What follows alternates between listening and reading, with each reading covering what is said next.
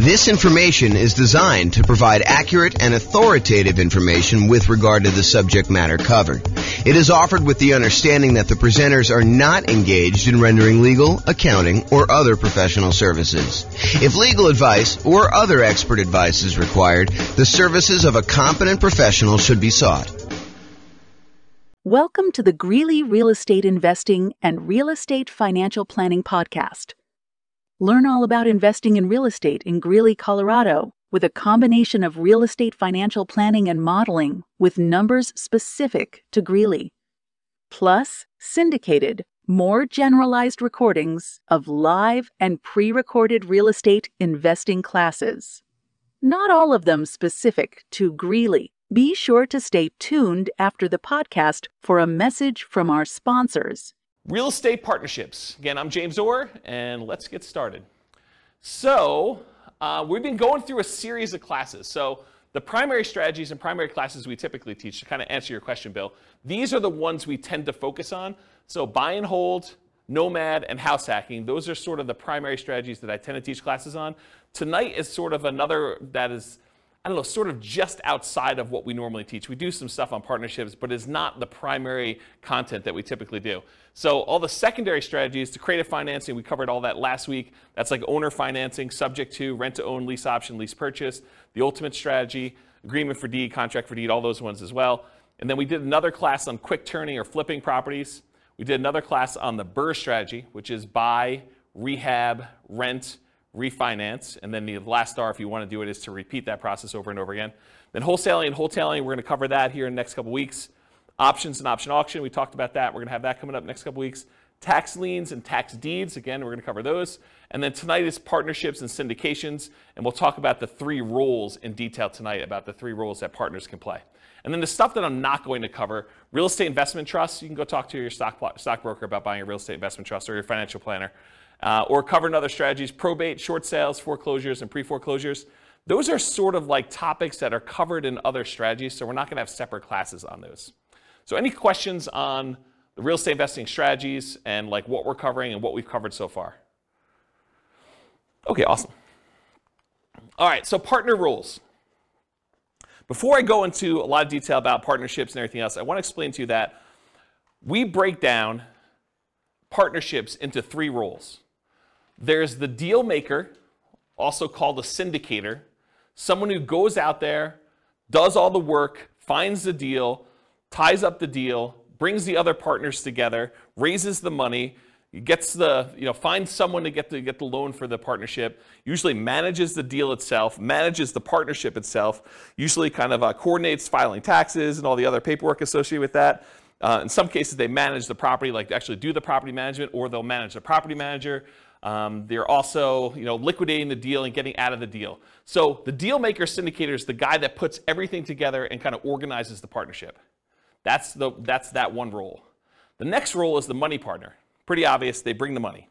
So if you need a down payment, plus reserves, plus closing costs, plus rehab costs, or anything like that, the money partner is going to be the person that brings that money. And then the last role is the loan partner. They're usually the ones that are going out there and getting the financing. In bigger deals, they're signing on the things, they're showing their income and their assets, and they're qualifying for the loan. For some of the smaller deals, they may just be getting the loan itself and doing it on behalf of the LLC or something like that. So that's the loan partner. Those are the three roles. Any questions on the three roles? We're going to go through a lot of detail on them tonight, but it helps if you really understand what they are now. Any questions? Pretty simple, straightforward? Awesome. So variations by role. So how much money is required, how much risk there is, what the scalability is, what the credit requirements are, what the different skills are, what the style of investing is, how stable it is, what the profit speed is and the profit size, and whether or not you can reuse your retirement account in order to do these, they all vary by role. So it's not like you can say, partnerships are all this. It's like we're going to talk tonight and say, well, the deal maker syndicator has this specific set of risks, the money partner has these specific sets of risks, the loan partner has these, and we're going to go through in detail all the different ones so that you can see how different roles vary. Just about everything depends on which role you take in the partnership. They're different for the deal maker than they are for the money partner. They're different for the loan partner. All right, so especially with partnerships, and this is true of a lot of other classes we've taught, but I think partnerships is even more true. And that is that I've tried to sort of give you an overview, but because we can do these so many different ways, you can't assume that everything I tell you is 100% correct in all cases. Because you can come up to me and say, but James, what about this really weird thing where if I structure it this way, then they don't have this risk, or they don't have this money requirement, or they don't need to do this, or it's much more scalable if you do this. Yes, that's true. I can't cover everything, and I can't tell you that I'm covering every possible color or version of things that you're doing. So just realize that they're all varied like that. So you can find a way to do a deal or structure a deal or make choices that are not in line with what I'm talking about tonight, but just realize that I'm acknowledging that up front, okay? And just because you don't think there's a chance that X can happen doesn't mean that it won't happen. So you may hear me talk about stuff tonight and be like, why is he even saying that? What's the chance of that happening? Well, it can happen. That's why I'm talking about it, right? So just realize that, not because, just because you haven't seen it, there's someone who comes to class who will tell you, real estate values, they always go up. I'm like, nope, that's not true. So you get the idea that there are these things that just because you haven't seen it happen doesn't mean that it won't happen to you in the future and that it can't happen. Do your own research. This is intended to be a starting point for discussion. Please do not take everything I say as James said this, so that must be true. Go do this as a starting point to research and say, oh, he said something about that. Maybe I should look into it or talk to my attorney or whatever you're going to do about that. Any questions on exceptions? Cool. All right, so real estate partnership variations. Real estate partnership variations. So these can be formally structured in a number of ways. I'll talk about, I have 3 active partnerships still going on. In all 3 of them, I am the money partner. I'm the money partner in all 3 of them that remain. One of them is for a 100-unit apartment complex. I'm a minority money partner in that one. Another one is for a single-family home. I'm a money partner in that one. And another one is for a small group of single-family homes. And I'm a money partner in that one. I've done partnerships before in various capacities. In some cases, I was the deal maker syndicator. In some cases, I was, I don't know if I've been loan partner in a long time, if I have. It's been a while since I did loan partners. I've been using loan spots for my own stuff. So if I did do loan stuff, it was early on. But primarily, my role has been money partner. So just to kind of talk about these. So in one of the deals, it's a very simple structure. It's an LLC. There's 2 owners, and it's really simple. In another one, there's an LLC, and there's several owners, and there's the syndicator who's doing the overwhelming majority stuff, and the syndicator also happens to be the loan partner in that one. And then the 100 units, I think it's an LLC. It's been so long. I think it's an LLC, and there's a lot of investors in it. And I think there's a loan signer for that one, although I'm not the deal syndicator and I have less insight as to exactly what's going on in that particular one. So to give you an idea of how you could structure these, and there's lots of different ways to structure them. I mean, you could structure these as general partnerships where you and someone else get together and you just agree to buy a whole bunch of properties. Or you could do it deal by deal. You could do it house by house. You could structure these any number of ways. And depending on what strategy you're doing, you might want to structure them different ways. So just realize there's a lot of variation there. You could do these real estate partnerships with almost any of the real estate strategies we've talked about. So you could do partnerships to do buy and hold. You could do partnerships to do house hacking. You could do partnerships to do some type of nomad. I mean, that's what nomad by proxy is largely, right? You could do these strategies with fix and flips. You could do these strategies with creative financing. So there's a lot of different strategies you can use to do these with. You don't have to do any one particular one. What else on here? Buy and hold tends to be the most common probably for real estate investing strategies. And it can be any one or more of the 3 roles, and sometimes the deal does not require a role. For example, last week we talked about creative financing and buying properties subject to. And in those cases, do you need a loan partner? Who's really acting as the sort of de facto loan partner? The seller. Yeah, the seller, because you're actually taking over existing financing. So you don't need to bring in a separate partner. They sort of are acting indirectly as the loan partner in that particular deal. So sometimes roles don't exist in those. You could do this in local markets or remotely. So if you're having a hard time finding deals that are worth buying, you don't have to do your deals here locally. You could do partnerships in other markets. There's someone who I know is doing a pretty large syndication, and part of their pitch for how they're going out there and raising money is they're doing geographic diversification. They're going to buy a couple of commercial apartment buildings and some commercial office buildings, and I think they're even doing like a hotel, and they're kind of doing this geographically diversified, so it's not all in one city. They plan on having I think they're buying like 10 properties or something, 10 big properties, and they're doing this geographically diversified. So you don't have to do this in your local market, and sometimes you may want to structure these such that you have diversification. That could be one of your angles to do these in. Let's see, can it be a property type? We'll focus primarily on single-family homes for modeling later. I think, Bill, you were asking whether or not we ever talk about commercial investing, apartment buildings and stuff. And yeah, we definitely do teach classes on that. But just because I'm talking about single-family homes tonight doesn't mean you can't do and structure these with apartment buildings. We're definitely seeing a trend toward cap rates on commercial properties being lower. And I think that's making these much harder for the commercial properties to make sense. Although, I think they're still viable investment options. So, okay, investor entrepreneur. So when we talk about this before, are you primarily investing either money with the hope of getting a return on your money, or are you primarily investing time, and in many cases some money, in order to get a return on your time? So for real estate partnerships, there are 3 roles. So for a money partner, what are they primarily investing? Are they investing time or are they investing money? Money. It's really obvious, right? That's the big obvious one, right? And money partner coming in, they're usually investing money. They don't expect to do a lot of work, so they're investing money and they're expecting to get a return on that. What about the deal maker or syndicator? Are they typically investing their own money or their time in order to get a return on their time or a return on their money? What do you think? Time.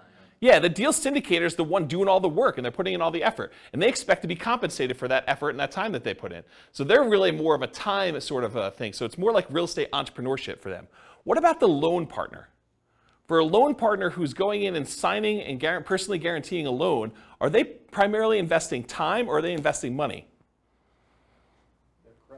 Yeah, it's kind of a weird one, right? Because they're really not doing much of either. They're more real estate entrepreneurship-like because they're not investing money, but they're not doing a lot of time either. They're signing some documents and they're having to maintain their job, get financing and use their credit in order to do that.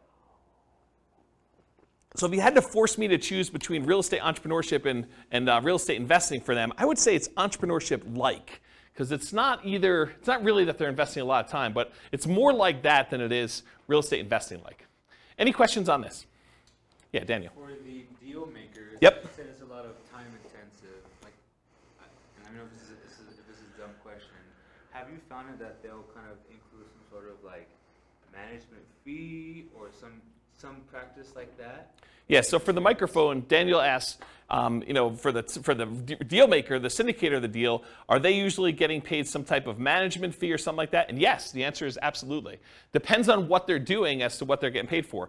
In some partnerships, they may charge an acquisition fee, so a fee to go out there and find the deal, put the deal together, and a lot of times they'll take a percentage off the top or a dollar amount off the top. They might say, we're taking 1% fee on the money we raise, or the first deal that we put together, the price of the deal, or whatever they're doing that way, in order to be compensated for all the work that goes into finding the deal, putting the deal under contract, doing all the due diligence, finding all the money lenders or the money partners and the loan partners, and kind of doing all that. So they may charge some type of acquisition fee. They may charge some ongoing property management. If they're doing the property management themselves, they may charge some type of partnership management fee. They may charge like a dissolution fee of some sort. They may charge some fee for overseeing taxes, like if they're got to do tax returns and kind of send out updates and do management meetings where you're getting advice or input from the partners. So they could be charging fees for all those different things. So yeah, there's definitely some fees involved. And are you doing that? Do you typically see acquisition fees and partnership management fees when you and a buddy get together to go buy rentals? Probably not, right? I mean, I think that makes sense. But as you get into bigger deals, where there's a lot more time and energy invested, and sometimes money up front, then getting paid for that stuff, I think, makes a lot more sense. Does that answer your question? Yeah. Okay, cool. Did you have a question, Cole? I saw you do something. Okay, cool. All right, any questions about this? Cool. So money required. So sometimes it's fronted by the deal maker syndicator, but it could be entirely funded by the money partner coming in. But often the loan partner does not have any expenses. It's covered by the partnership. So Here's where the money is usually required for partnerships. And of course, the strategy may dictate where you spend money. You may need rehab money if you're doing more fix up than if you did buy and hold or creative financing, or you're buying pretty houses or something. So money to consult with a local attorney to get the correct paperwork and advice. I think if you're going to do these, you want to make sure that you are willing to invest the money in order to do it right from the beginning. There's few things worse in the world because everybody is like gung-ho and happy at the beginning of the deal. They're all excited about doing the deal, but that's when you want to agree on all the things that could go wrong and how do we get out of this thing if I decide I don't like you or you don't like me, or how we resolve our issues, or what happens if someone dies and the deal maker is unable to do stuff anymore. Like, how do you resolve all those things? The time to work all those things out is in the beginning with the help of an attorney who structures the correct paperwork. You don't want to get to the end and find out later that we didn't think about this. We don't have a way to do this. We don't have a way to buy out a partner. I have a partnership agreement that doesn't have a buyout in it, which isn't come up, but that's a potential problem if a partner wants to buy someone else out, okay? All right, so consultation with a local attorney to get correct paperwork and advice. Sometimes you're gonna need money in order to do marketing and find or acquire the deal. Sometimes you'll find these deals by looking on LoopNet or local MLS or networking or wholesalers or some form of that. But sometimes you're spending money in order to do marketing in order to acquire deals. And so it depends on which way you're doing it as to whether or not the deal maker, the syndicator, needs to spend that money up front and then maybe get reimbursed later by the money partner. Maybe it's part of an acquisition fee, or if they're just going to self-fund that and that's their minimal investment into the deal. Maybe they only spend money on marketing costs and talk to the attorney, and then after that, the money partner comes in, does the down payment, and does the closing costs, and does the reserves and everything else. But that could be there. Earnest money. So earnest money is usually money you put up in order to control the deal before you formally go and close. And so you'll need to have some earnest money. And with some of these larger deals, these can be significant checks. They're not just $5,000. So realize you could need earnest money up front. So realize if you're doing these bigger deals, you may want to partner with your money partner early and talk about providing earnest money if you're doing those, if you're unwilling to do it, if you're the deal maker or the syndicator in that deal. Does that make sense? Okay. Reserves, you should not be doing these deals without reserves. And in my opinion, there's a tendency for the mom and pop landlord, real estate investor, which I don't believe you should be doing this, but there's a tendency for them to kind of play it really loose and invest in real estate without setting aside, specifically earmarking money as reserves. They'll say, if I really need to, I can go tap into my 401k or my IRA, or I've got $50,000 in credit card balance that I could use, or I can go get a personal loan from the bank if I really needed money to do something. So I don't really need to have 6 months of reserves per property set aside. When you do a partnership, though, and first of all, I don't think you should do that. I think you should set aside reserves, in my opinion. But when you're doing a partnership, I think that's sort of like cowboy, sort of gunslinging, sort of like make it loosey-goosey, whatever you can do. I don't think that flies as much. Because if you've got a money partner and they've already put in $100,000 in order to do a deal, and you go to them and say, hey, we didn't have reserves set aside, but we got a roof, and the roof's going to cost whatever it is, $20,000 on this building that we just bought. I need $20,000. And they're like, I don't have $20,000 right now. I just made another investment. I've used up all the money. I didn't keep reserves set aside for you doing that. And you should probably have that in your agreement as to how that all works too. But you probably should have some money set aside for those types of things when you're doing your partnership. Which, when you're doing your deal analysis, you want to make sure you include reserves there for doing that. And we do a whole class on the importance of doing reserves when you do your deal analysis. And then that drags down the return you're getting, right? It's not like you just go do it and you're doing your return based on the down payment and closing costs and any rent-ready costs you have when you first do the acquisition. You really need to do the analysis with all those costs plus the amount of money you set aside for reserves to find out what your true return is, because that money really can't be used for anything else. You got to keep it set aside, and maybe it's earning 1%, 2%, 8%, wherever you're keeping it, and that's actually, you can use that as part of the return you're getting, but you should be calculating your return on your real estate investments using that reserve money too in the denominator. Does that make sense to everybody? Okay, cool. And if you're not familiar with what I'm talking about, go watch the class. I think the class name where I first introduced this concept, I think it was called Everything You Learned About Deal Analysis is Wrong. Because I think everybody else, when they do their spreadsheet, does not include reserves. So any number where you say, my cash on cash return and my cap rate return, like if you're doing those numbers and you're not taking into account the reserves, I think those are actually wrong calculations. It's not like you're just sort of off a little bit. It's like that's incorrect. And so go watch that class where we talk about that, and I have some frameworks for doing reserves, whether you're doing, 6 months of reserves or 12 months of reserves, and what the differences are and how I kind of look at those. So you definitely need reserves as part of the money required when you're doing these partnerships. Usually down payment, but there can be exceptions. There can be exceptions where you're doing, partnership deals where it's no money down. I mean, we could go buy creative financing deals where you really have no down payment required. You're taking over in a loan. So it could be that you don't need a down payment in those cases. Sometimes repair costs. Sometimes you're buying a property and it needs repairs. Sometimes you're buying properties and they're in perfect condition. So it really depends on the type of deal you're doing, but sometimes you do need repair costs for that. And then closing costs in order to close the deal. And then marketing in order to sell or occupy or fill your property, or holding costs while you're kind of doing that stuff as well. Any questions on money required for doing partnership deals?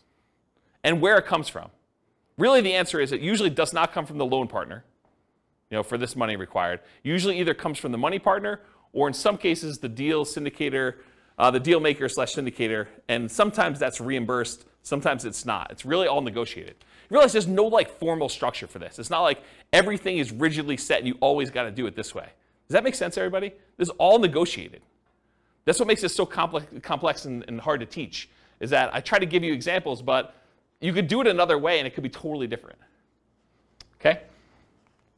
All right, credit required. So the deal maker or syndicator, depending on how it's structured and ownership sizes, some lenders may require that the deal maker syndicator sign for the loan as well, but often they do not need to sign for the loan and do not need to have credit in order to do this, especially if you're a small minority partner. If you're a deal maker syndicator and you've got a majority stake in the deal, a lot of times the lender is going to want to see you on there, signing for the loan as well. Okay? Money partner, they do not usually need to sign for a loan and have no credit requirement. This is pretty typical. It's often structured for them as a limited liability partner, and their only risk is the money they put into the deal. They're usually not personally signing or personally guaranteeing anything to do with the loan. They usually are not required to put additional money into the deal unless you write it up that way. And then if you're the money partner, you want to make sure you understand what your obligations are. But most of the time it's, hey, I put in $500,000 or $100,000 or $10,000 or whatever it is, and that is the extent of my investment in this particular partnership, and I will not have any margin calls or capital calls on any of those. So realize you have limited calls for money as the money partner in those situations. Okay? And then finally, the loan partner, they need to have credit required in order to get the loan, unless you're doing some creative deal where the seller is leaving the financing in place or something like that. So the loan partner typically needs great credit and often needs great income and assets to sign for the loans, especially for larger deals. Okay? And in some deals, credit is not required at all. See the strategy classes for detailed info, but a couple examples might be partnership flips, where you're using the seller's financing in order to keep on the property while you're doing the flip, or some creative financing stuff as examples. Any questions on credit? Yeah, Daniel. For the loan partner, in your experience, have you found the loan partner to either be like in a high-paying job, doctor, lawyer, etc., or are they typically just a very well-established, very experienced investor? What have you? So the question for the microphone is, for loan partners, are they typically some type of high-paying job, like doctor, lawyer, attorney, something like that, or are they, just a pretty well-established investor? And my experience is it's all over the place. Like one of the partners I have is a very well-established real estate investor. They're not a doctor or lawyer or anything like that. Another one, it is not a doctor, lawyer, or even what I would consider a well-established real estate investor. It's just a regular real estate investor, not crazy assets, not crazy income, just sort of that. And a lot of the ones, let me think about this. So some of the other ones I've done, they've also not been really crazy high earner type people. Sometimes it's, like somebody just buying a single family home. They're able to get the loan on it. And we'll talk about the examples toward the end of class where we do Norm and Norma kind of variations on this. But they're just regular people and they can qualify for the loan to buy a single family home, and they just don't have the down payments, or they don't have the expertise or time to do something, and they bring in a money partner for a down payment, and they just sign for the loan. And so it doesn't have to be someone who's like crazy like that. They just have to qualify. Yeah. All right, any other questions about credit required? I guess my question is when you're a money partner Yep. or a loan partner, I guess it depends on how the deal's structured, but do you have to be an accredited investor? Yeah, so that's a really good question. So Kevin asked, do you need to be an accredited investor in order to do these deals? And the answer is maybe. It depends on the deal and how many people are involved in the transaction. But if you and your buddy want to get together and buy like a single family home, and one of you is going to get the loan, the other one's going to do down payments, you're going to do that, nope, you don't. But go talk to an attorney. I mean, this is part of what you need to set the money aside for, make sure you get it structured right. So ask the attorney when you go sit down with them, is this like an accredited investor situation? But my understanding is if it's just you and your buddy doing something, or you and your buddy and maybe one other person doing it, probably not. If you're going to go out there and formally raise money, and there's regulations, Cole may actually know, you can talk to him after class if he may know, but there's rules about like what requires accreditation and what requires, there's like another level in that too, right? I think if it's like a real estate investment trust that's registered with the SEC, you're more likely to have something like that. Yeah. For the small, like single family deals, no. Yeah, so just go find out. Talk to an attorney. You're gonna want to talk to an attorney. You should be not be doing this without paperwork at all. And you definitely should go get advice from somebody. So this is like a 2-minute question you ask that's part of your hour or two that you're going to get with your attorney. So just go ahead and ask that and make sure you're doing it right, rather than me give you bad advice. And my understanding is these laws are becoming much more friendly for doing these types of deals too. I'm just seeing regulations coming across saying that they're going to reduce the requirements in some form. So, I mean, all this stuff changes. So, yeah, don't rely on what you're hearing here. Go talk to an attorney. It's the best answer. Any other questions? Cool. So skills required. And the skills required for the deal maker syndicator are significantly more involved than the skills required for the money lender or the loan partner. So the whole left-hand side of this slide is all the deal maker skills, and then the right-hand side, there's like a couple lines for that, okay? So I'm gonna cover the money partner and loan partner first because they're easy, okay? Money partner, you gotta have the money or access to the money in form of assets or credit. Loan partner, you got to have the ability to get the loan. You need to have credit, income, and in some cases, assets. Pretty easy. That's it for those. Any questions on those before I go into all the deal maker syndicator stuff? Okay. So deal maker syndicator, you got to find the deals. I mean, that's your job, right? You're out there finding amazing deals in order to bring in partners that want to invest with you. So you got to go find deals, and in some cases, that's going to require marketing skills. If you're not just going to the MLS and trying to do a deal that way, and you could sort of like see between the lines of like deals that are in plain sight, but you know what to do with them in order to make them really, really profitable. A really basic example of this would be, buying a property that you're going to convert as a short-term rental. Someone may have a property that's listed for sale, but the income could be amazing if you do a short-term rental on it, and it could be worthwhile if you raising money with a money partner or a loan partner in order to go do those types of deals. But you need the expertise to be able to go see those in plain sight when they're just lying in the MLS and no one else is looking for them, or like be able to kind of put those together and have the expertise to run those, okay? As one example. James, Yeah, question. Question about the money partner. Yeah. So, like maybe in your case scenario, do they essentially just need proof of funds type of thing, or are they looking into your finances more than just that, like to qualify, the loan partner qualify? Yeah, so Nathan asked, Like how involved is their search into your... yeah, so Nathan asked whether or not the money partner is going to need to like have someone come in and look at all their financing and confirm that they have the money and where it's coming from and source it and everything. And it depends. But if you and a buddy are buying a single family home together or a duplex, triplex, fourplex, maybe even a small apartment building, and it's a pretty simple one, you telling them that I've got $200,000 to invest is going to be fine. They're not going to need to go do that. When you get the loan, they may or may not ask you, the lender may or may not ask you where those funds came from, just to kind of know. So make sure you go talk to whoever's doing the loan or talk to the money partner, make sure you structure all that correctly. But in most cases, I don't even think that's come up for me. But it's not saying that it won't ever come up in the future. And part of it may be the lender and how you structured it and everything else like that. But no, I don't think that's the case. Now, if you're doing like one of these larger type syndications or something like that, maybe they may want to go and source that. I've not seen that come up. Some of the larger syndications that I didn't get sourced for my down payment for the larger syndications I've done. And the ones that I know about going on now, I understand their process is basically you need to have your attorney or CPA just sign a statement that says you're accredited, and they're not looking at stuff. You just need to do that and send in your check. So I don't think they're doing anything like that. So it probably depends, but in most cases, no, I don't think that's going to be an issue. Does that answer your question? Okay, cool. All right, cool. So finding deals, and a lot of times that involves marketing in order to find them off market, how to do motivated seller marketing of that sort. Analyzing deals, being able to estimate rehab or cash flow, you run the deal numbers, estimating value if you're trying to buy stuff undervalued, doing comps, things of that nature. Or if you're not able to do these yourself, you need to be able to have someone else that you could tap to do it. If you've got a real estate agent or a CPA or someone else who's willing to help you with deal analysis or help you with estimating value or anything like that, then you can outsource it. But you need to be able to perform that as part of your deal maker syndicator thing, whether it's you directly or you're using someone else to do it.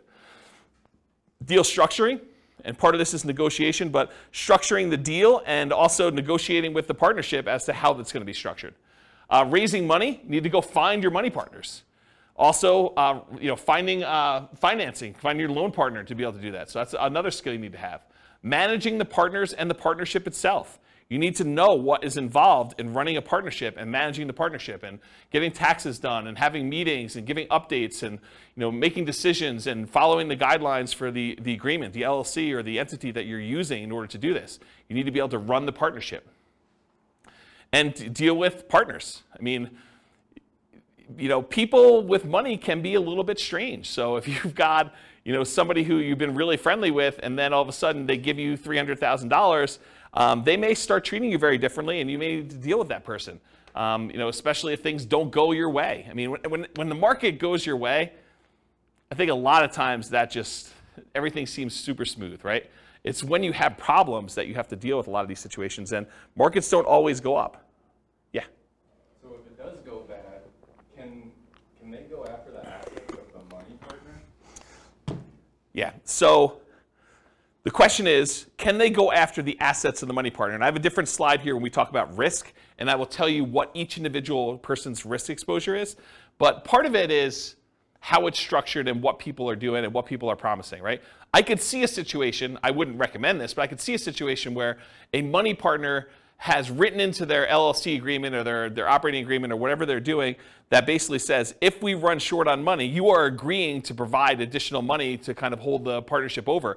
And it could be, unlimited. I mean, it could be just not clearly stated as to what that is. And I don't think that's an unusual clause to have in there, right? Like, what happens if we run out of money? Who's going to bring in the money? So I don't think it's an unusual situation to do that. But if I'm the money partner, I want to know what my exposure is, and I want to know what the obligations I have and what my risk is and how that might all play out.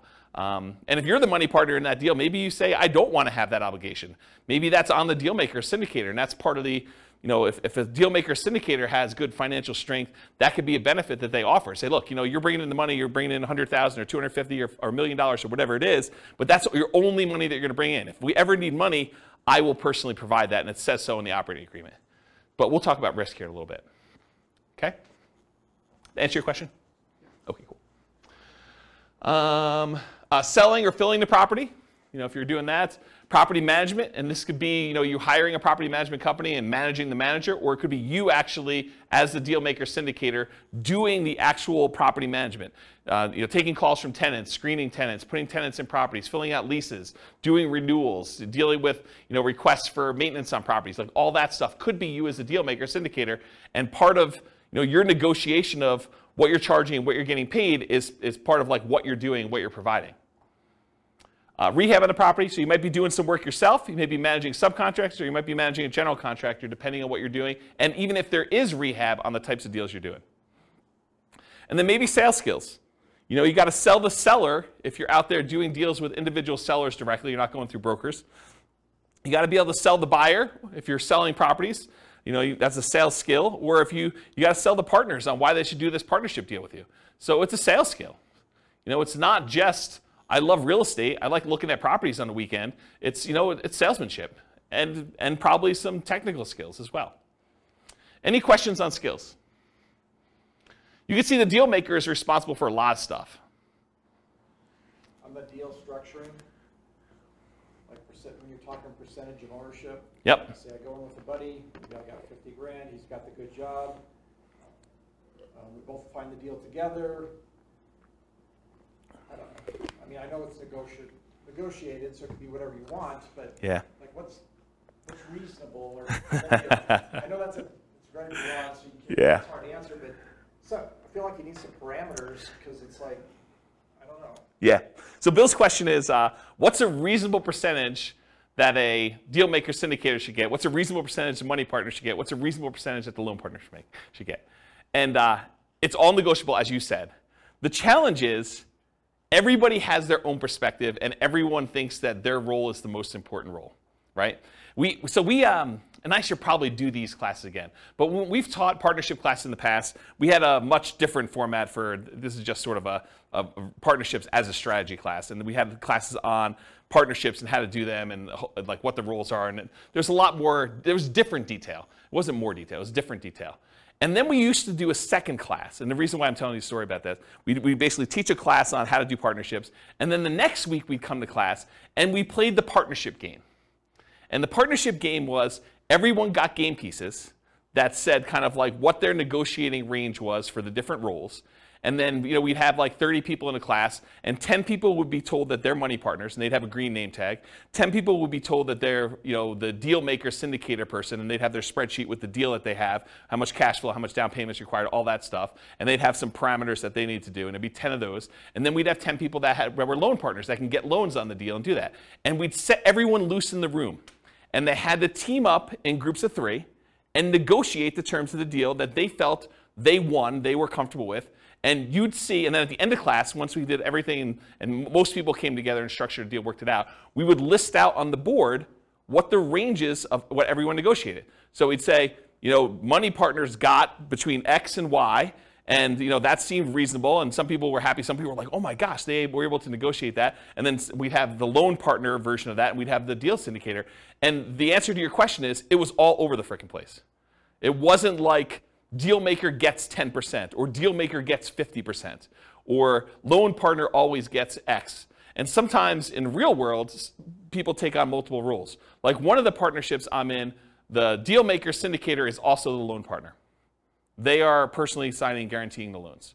And so they got a bigger piece, right? And sometimes when you structure these things, there are minimums. So they'll say, look, the money partners get the first 8% or 10% return on this. Then after that, the syndicator or whatever else as the other roles are, they get caught up to 8%. Then after that, we split it until 16%. And then anything over 16%, the syndicator gets 75% of that, and the money partner gets 25%.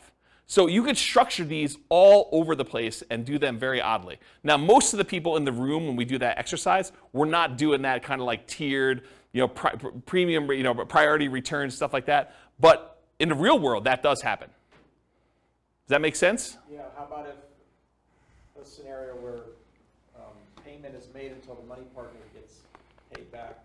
Yeah. So Bill says, what about a situation where the money partner gets paid back first and then you guys split it at a different level after that? Sure. Now here's the tricky part about that. Let's say you're the deal maker, syndicator, you're doing that, and the money partner gets 100% of the money, until the money partner gets paid back, and then you guys start to split it. But you're doing property management, you're doing taxes, you're doing managing the maintenance on the property and overseeing that, and let's say that has to go on for 5 years before you get paid. Are you happy doing that? Probably not. And that's the tricky part, is like you really need to think through, like, what am I doing? What work is involved? What hours are involved? What's the labor cost that's involved before I even get a penny from this? And maybe you get like 75% and then the money partner gets 25% after that. And maybe you're willing to do that. I don't know. It's like really a negotiation as to what you're doing and what's involved. Does that make sense? It's very gray. It is very gray. And this is like the warning I gave you at the beginning. There's so many different ways to structure these things. Yeah, it seems like the deal maker's doing a lot. Obviously, you need all 3 to make it happen. So yes. Or you just do it yourself. Right? I mean, that's the other option. That seems easier. Well, I mean, if you don't have one of these pieces, right, you can't get loans. Or you don't have the money. You've got all your own money tied up in your own deals, but you got good deal flow. You've got a source, you could find these. You got more deals than you could possibly fund yourself. Or maybe you're at your limit of your loans. You can only get, the second tier, adjustable rate mortgage type loans from a portfolio lender now because you've got 10 loans in your name, and now you really need like a loan partner to do deals. But you got sources of great deals. Maybe you even have down payment, or you have a source of down payment. You have another partner who's like, hey, I got plenty of money. Let's do more of those deals. But your loans aren't great anymore, and you can't get any more. Maybe you do go partner with someone who can get 30-year fixed rate financing because, they're not at their 10. Does that make sense? Yeah. So it's tricky. All right, questions? Personal question. Okay. How did you know you were ready to enter a partnership? How did I know I was personally ready to enter a partnership? In the 3 that I'm in right now, one of them I had excess money, and I was just, it was right. I mean, I just needed a place to put money. Another one, it was convenient. So it wasn't even that I had money or anything like that. It was just a matter of convenience doing it. And the other one, it was like a buddy who was like, hey, let's buy this property together. And I was like, all right, let's go do it. It was really off the cuff. It wasn't like thinking it through on those 3. And in the past, sometimes I've intentionally sought out partnerships. So it was very deliberate going in, and I knew I wanted to do it.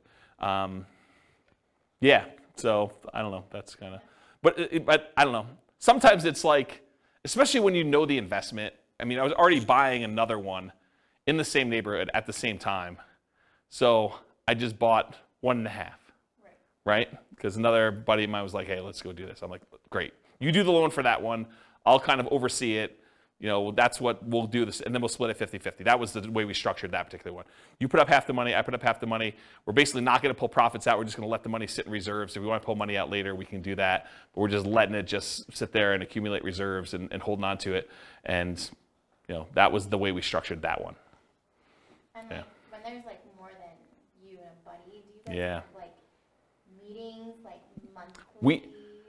Not monthly. Or quarterly or whatever. Yeah. Just make sure that the deal maker is doing taxes and all. Yeah. The question was, how often do you meet as when you're doing these deals? And I think it does increase with complexity. Like the buddy and I we still have to meet for the LLC. So there are meetings. Usually done via email in this case, but there's still meetings. Not that I can't get on the phone, but they're usually just paper trail sort of stuff. They're done that way. But yeah, when you do the bigger ones, there's meetings. The larger one is usually like there's a webinar, and that's sort of the meeting where there's information given out that way. But I don't personally attend the webinars. I sort of just let it go. I'm not super, maybe I shouldn't even be saying this, but I'm not super involved. It's just like, I don't even list it. Like when I do my modeling, I don't even list it on there. Like it's that type deal.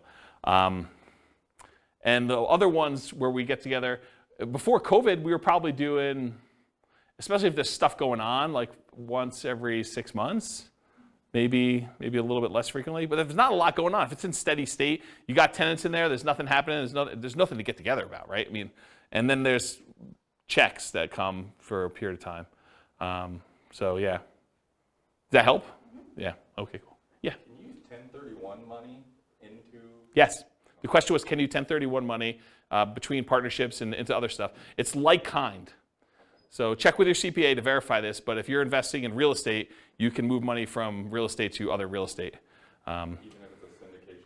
So it's my understanding, but check with your CPA to verify. The question was, even if it's a syndication, and that's my understanding if you can, but do you do any of those? No, not a lot, but you can, even into real estate investment trusts. Yeah, so I'm not going to say his name because I don't want to put him on the hook for any obligation or liability there, but he would know, and you could do it.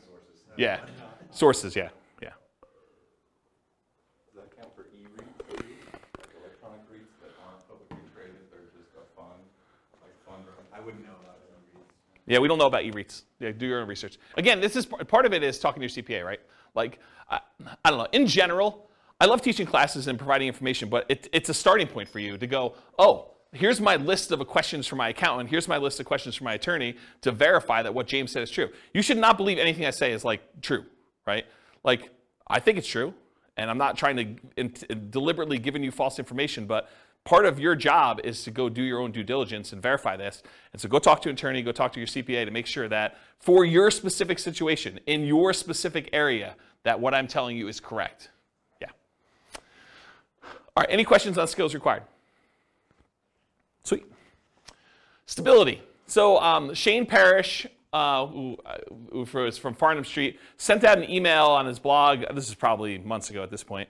And in the article, he basically talked about this idea of things being stable, whether something is actively stable or passively stable. Something is actively stable, it requires your attention and your input in order to make sure that you don't die or something bad doesn't happen. And the example I think he used for that is his example was flying a jet. If you fly a jet and you're not actively engaged in flying the jet, things could go very, very badly and you could die. Versus an example of passively stable is like a boat. If you're in a boat and you stop rowing, the boat will just float there. And it's sort of like passively stable in that way. Real estate as a whole, not partnerships specifically, but real estate as a whole is actively stable. If you don't do anything with your real estate, if you're not paying your taxes and you don't have to have insurance, but if you don't pay your taxes at least, you're going to lose the property. If you've got a mortgage on the property, you're not paying that, you're going to lose the property. And if you're not managing your tenants and managing your properties and doing maintenance on them, it's required. So it's actively stable in general. Partnerships specifically vary a little bit based on the role, but they are also actively stable. So for example, the real estate partnership where you're the deal maker or syndicator, that in my opinion is very actively stable. You have to be doing stuff actively in order to keep that thing running. You need to be managing the partnership, you need to be managing the financing, you got to be managing the property manager or the tenants directly. You got to be doing all that stuff. For a money partner or a loan partner, yeah, it's actively stable in that the investment requires some work to be done, but do you really have to be doing a lot personally? Probably not. But there is something involved in there. And so I put down it's actively stable just because real estate in general is, but you're not having to do a lot of stuff yourself. In some cases, you may need to submit financials, especially if you're doing like these larger deals or commercial loans. A lot of lenders are going to want updated financials every X period of time, whether that's a year or 5 years or 6 months or whatever it is. They'll want to see some updated financials from you to make sure that everything's good. Otherwise, they can call the loan due. For smaller deals, that's probably not happening. But that's a possibility as an example for the loan partner. And for the money partner, maybe you have some responsibilities to put more money in. Depends on what your agreement says. Okay, any other questions on stability? Sweet. Scalability. So is doing real estate partnerships scalable? Is it a way to build wealth? And how big can you get with it? So real estate partnerships for the deal maker or syndicator are often limited by deal flow. How many deals can you find, and are they good enough quality where you can actually get cash, money partners and loan partners in order to do those? And so it's really limited on your ability to deal flow, and probably to a slightly lesser degree, in my opinion, is finding the partners themselves, finding the money partners and finding the loan partners to be able to do the deals. So in my opinion, that could be considered a wealth building strategy because once you're able to find enough deals and partners to do it, you can scale pretty big. It's not like you're limited by the number of loans you can get or how much money you actually have yourself. You can really scale this up. For money partners, it is limited by the money you have to invest. So it can largely be passive wealth building strategy, but it's scalable only based on how many partnerships you can find and how much money you actually have. So I don't know, I wouldn't consider that super scalable because you're limited by your own money stuff. Loan partners, it's very limited in my opinion. It's limited by the number of loans that you can personally guarantee and qualify for, and it's not typically scalable unless you graduate to signing for larger commercial loans. So you can scale it, but I think it's more limited if you're doing like single family homes, duplexes, triplexes, fourplexes. Once you get to larger deals, then it's a matter of your assets and your income and your ability to qualify for these larger deals. So depending on the real estate investing strategy being used by the partnership, there may be additional scaling limitations imposed by the strategy itself. So if you're doing things that are hard to scale just because the strategy is hard to scale, realize that could be an additional limitation for you.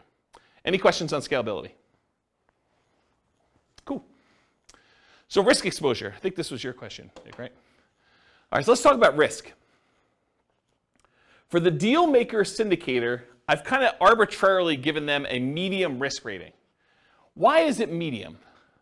Well, I do think there's some risk, but it's usually not a lot of their own money, And it's usually not them personally guaranteeing signing a loan, although in some cases they do have some of their own money invested in the deal. And in some cases, they are also personally signing and guaranteeing the loan. So if you had those in there, I'd probably say it'd be higher risk. But for the most part, the deal maker syndicator is not putting up their own money and they're not signing for the loan. So their risk is sort of like medium. There's sort of their reputation at risk, there's their time at risk, and then you've got all the other risk of just being in the deal as to whether or not they're going to make money, which we'll talk about here in a minute. So the deal maker, I'd say, is sort of a medium risk. The money partner is also medium risk as well. They can lose their money, and it's usually limited to the amount of money that they invested.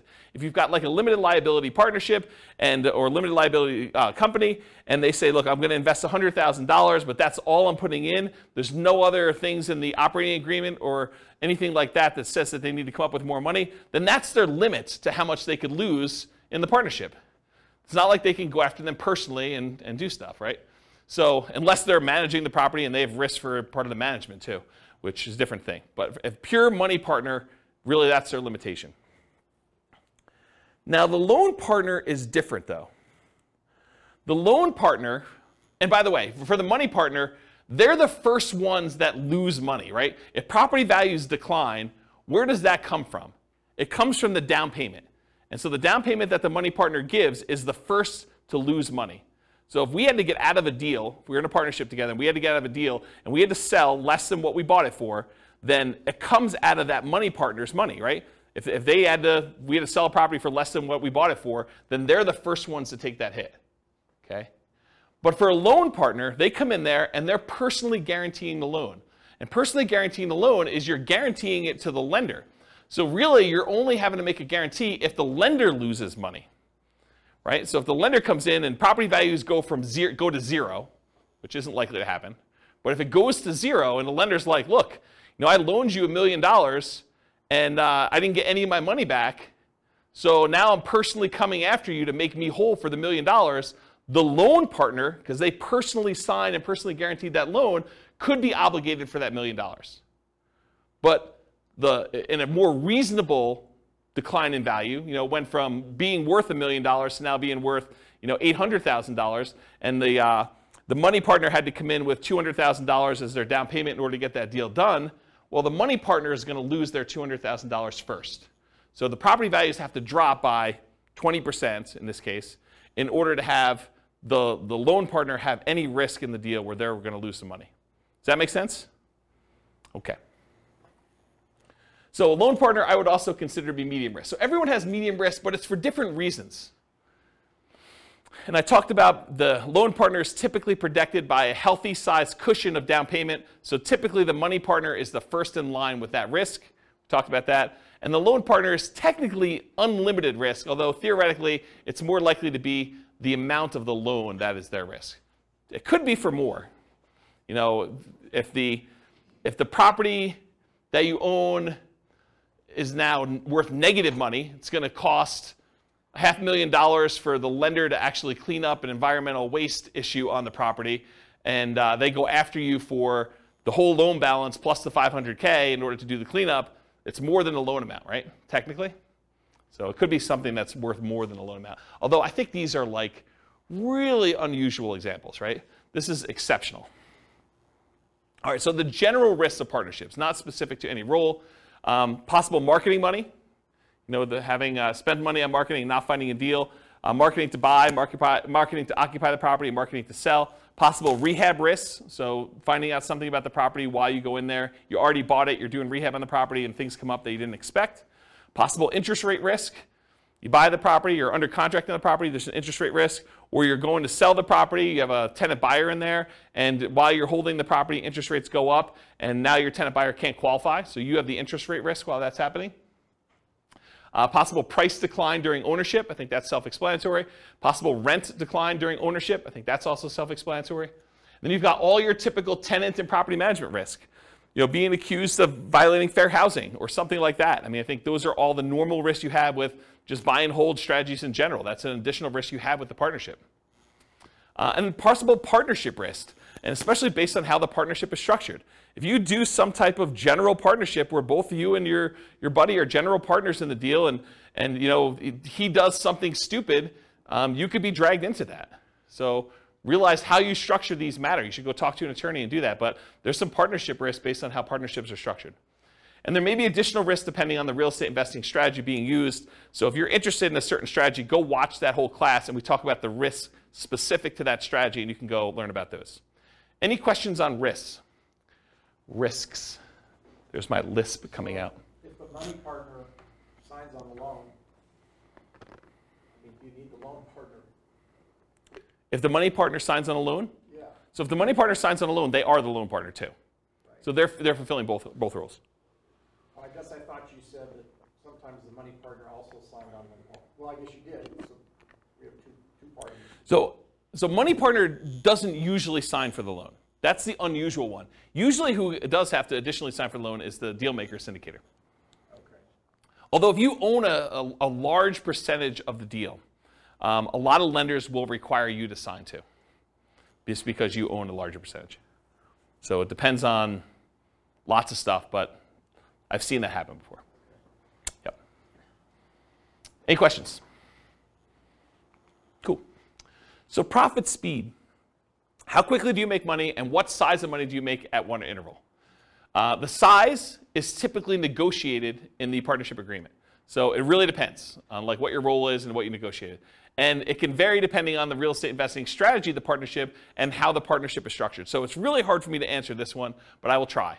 Deal makers and syndicators, they can make money up front. I think Daniel had asked whether or not you can get paid for this. Yeah, you can make money up front as acquisition compensation. So putting together the deal, doing all the work, getting the deal going, getting it set up, having it go through to closing. Sometimes you can collect a fee for doing that. But you can also, as a deal maker, make money ongoing. A share of the profits, fees for work done, running the investment, doing management, doing all that other stuff. So you can get paid for doing that work. And then a lot of times deal makers, syndicators make the money at sale as being one of the owners. For money partners, it's typically not upfront. It's weird for you to go give $1 million to invest in a deal and immediately get compensated part of that back. It's unusual to have it structured that way. It could be, but it's really unusual. Typically, you get a profit of ongoing, like revenue coming in, cash flow, whatever it is, and at the sale as part of your equity. And then loan partners can be paid up front. They can be paid ongoing and or at sale. So one of the things we've done when we did the negotiation class is we would have loan partners that say, look, instead of getting paid 25% of the deal or $100 a month for as long as you have the loan or $200 a month or whatever it is, the loan partner says, look, for $3,000, one-time fee, I will sign on the loan for you, and you could have it out there for 3 years. So they just say, hey, look, I just want a one-time upfront fee of $3,000. So you just collect an extra $3,000 from the money partner, and then you and the money partner get to split everything else. So that's how you could structure that as one possible strategy. Okay? So that's an example of being paid up front. Or ongoing. Loan partner can get 10% of the whole deal, 50% of the whole deal if it came down to it. Whatever you guys negotiate. It could be part of cash flow. They could get a 20% of cash flow and no equity. You could structure these all different ways. Or they can be paid at sale. They have ownership, they have 20% ownership in the whole deal, and then get paid at sale. Maybe they're not getting any of the cash flow. Maybe the reason that the money partner wants to be involved is they want cash flow on their money, but the loan partner's like, hey, look, if I can get paid money when we sell this thing, I'm okay with that. So I want 20% of the equity, but 0% of the cash flow. Because some money partners, they're using their money because they want money to live on, essentially. Okay? Any questions on profit speed, profit size? Okay, finding deals. The deal maker syndicator is typically the source of the deal for the money partner and the loan partner. So the money partner is not usually the one out there finding deals. The loan partner is not usually the one out there finding deals. It's usually the deal maker syndicator. And where do they find deals? Multiple listing service, any property listed for sale by owner, and there's two groups of those. The ones that are actively marketing their property for sale, they're the ones that have the sign in the yard, or they're advertising it on websites saying, I want to sell my property, it's for sale by owner.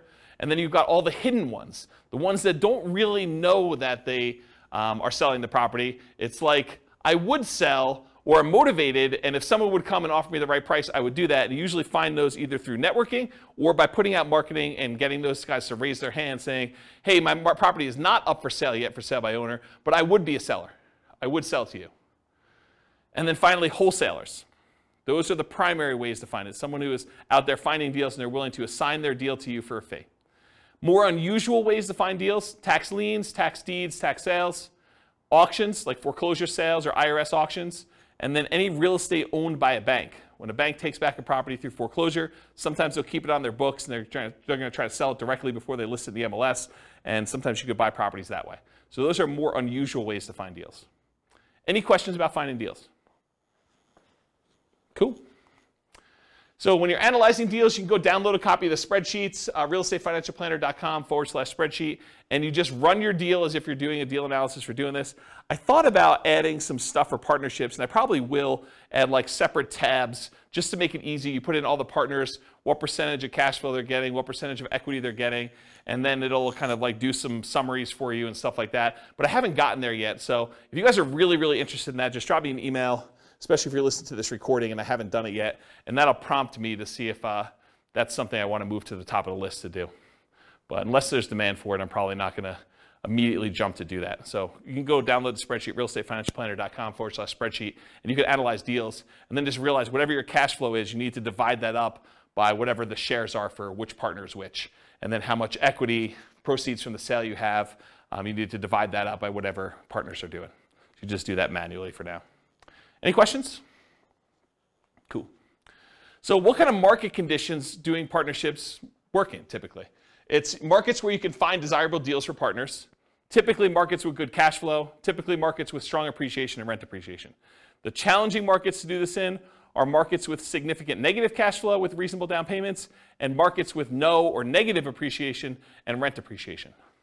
So you don't have to do it in your market. If you think your market's not going to be growing, you can do this in other markets. That's one of the benefits. Or you could change your strategy to take advantage of forcing cash flow in markets where they typically don't have good cash flow. For example, short-term rentals. Any questions on market conditions? Cool. Accessibility, availability. So deal makers, syndicators. In many markets, there are plentiful deals you can select from the MLS. So in some markets, it's as easy as just picking the best deals of the bunch from the MLS. It's not a matter of are there deals, it's sifting and sorting through the deals that there are and finding the one that makes the most sense and picking that out. In other markets, you're sifting and sorting for the top deals, which I just talked about. In other markets, it might be challenging to find positive cash flowing properties except with significant down payments. So it might be hard in your marketplace to do this. Interest rates may be a significant factor where properties will cash flow or not. And then make sure that the property you're going to do the deal with, works for the type of strategy that you're trying to implement. As one example, don't go try to do a short-term rental in a neighborhood that has an HOA that prohibits short-term rentals. So verify that you're able to do the type of deal that you want to do. And then money and loan partners, you need to find the deal makers, syndicators with the deals that meet your investing criteria. So for them, you're not trying to find the deal as much as you're trying to find the deal maker syndicator who has the deal that makes sense for you. Does that make sense? Any questions? Using retirement accounts. So can you use your retirement account to do partnerships? For the deal maker and syndicator, you may be able to take your ownership interest in the name of your retirement account, usually a self-directed retirement account, but it is likely to limit what you can do on the deal because you can't self-deal or self-serve or something like that. There are limitations on what you could physically do when your self-directed IRA or self-directed 401k is the one that owns the property. For a money partner, yep, you can usually invest in these with your self-directed retirement accounts because you're not usually one doing any of the work. And then for a loan partner, maybe, but it's depending on how it's structured. So you want to go talk to your advisor to make sure you get good advice on that. But depending on how it's structured, you probably can, but there's probably some weird exceptions to that one. Any questions on whether or not you can use your retirement account to do partnerships? Cool. All right, so now we're going to go into more of the quantitative analysis. So you'll notice the structure of this class and the previous classes and all the different strategies. I sort of do a more qualitative analysis of like how the deals work, what the risks are, what the scalability is, what money is required, what skills are required, all those different things. And now I'm going to switch over and I'm going to do numbers. And I don't think a lot of folks do number-based analysis for different strategies, especially comparing one strategy to another where you compare numbers. And so that's what we're going to take for the rest of the time. We got like 45 minutes left or so. And I'm going to dig into different strategies, how long they take for you to achieve financial independence. And then we're going to look at how partnerships perform for you achieving financial independence. But I will tell you, as we've discussed in detail tonight, it is really hard to formulate like what a reasonable setup for these things are, right? Like there's so many variations and so many different things you could do that it's going to be really tricky to do this. And you probably want to go do additional modeling depending on what you're specifically doing. I'll do some really kind of like plain vanilla-ish ones, but there's so many different variations on this. It's going to be really, really hard to just pick one and do it. All right, so for deal makers, syndicators, partnership requires work and effort like a job. So when we do modeling for it, it often shows up as income when we model it. So because they're not actually buying a property and it's not like showing up as a property, it looks a lot like, hey, look, they're just getting an extra $200 a month, and that's increasing over time because that's what their ownership share gives them. And at the end, they're going to get a pop from that, right? So it sort of shows up like income when they do that. It's similar to how we model house hacking in a lot of ways, right? The house hacker gets an extra $500 or $600 or $700 a month per tenant that they've got in the property, and that shows up like it's a separate job or small business. So it just looks like income when we do the modeling. So it's very similar in that way. For money partners, it's typically passive, and it often shows up as a % return on the money invested. It could also show up as like that $200 or $400 a month or whatever it is, and then a big pop at the end if you go and sell the property, or an increase in the amount of cash flow you're getting when the loan gets paid off and you're in sort of steady state after that. But a lot of times you could also look at it as, hey, look, the money partner's coming in, they're investing money in the deal, they're getting whatever it is, 10% return on their money, and that's what the partnership is paying out. You could structure it that way too. So depending on how it's structured, it might be smaller monthly, quarterly, yearly return with a big bump when it sells. And that sort of makes sense, right? You guys understand this? Am I confusing anybody? Okay. For loan partners, it can be structured with a large number of ways. It could be one-time upfront fee, which we talked about before. It could be a percentage of the deal, cash flow and or equity. It could be yearly fees, etc. So it could be, as long as you have the loan out, we're going to pay you $1,500 a year to be using your name for the loan. You signing and guaranteeing a loan. So how well do partnerships perform toward achieving financial independence? We're going to look at each partnership role, and we can repeat all the other real estate strategy classes looking at how each would perform. Any questions on this slide before I get into analysis? Sweet. So let's talk about how I define financial independence, and then I'm going to talk about how it's weird to model for each of the roles. So financial independence, as I define it, and we're going to do this mathematically, is when your investments provide your minimum target monthly income in retirement. Some might call this lean FIRE, financial independence, retire early. Some might just call it regular financial independence, retire early, FIRE, okay? It consists of, mathematically, this is how we calculate it, 3 things. Number 1, passive income from Social Security, pensions, or annuities.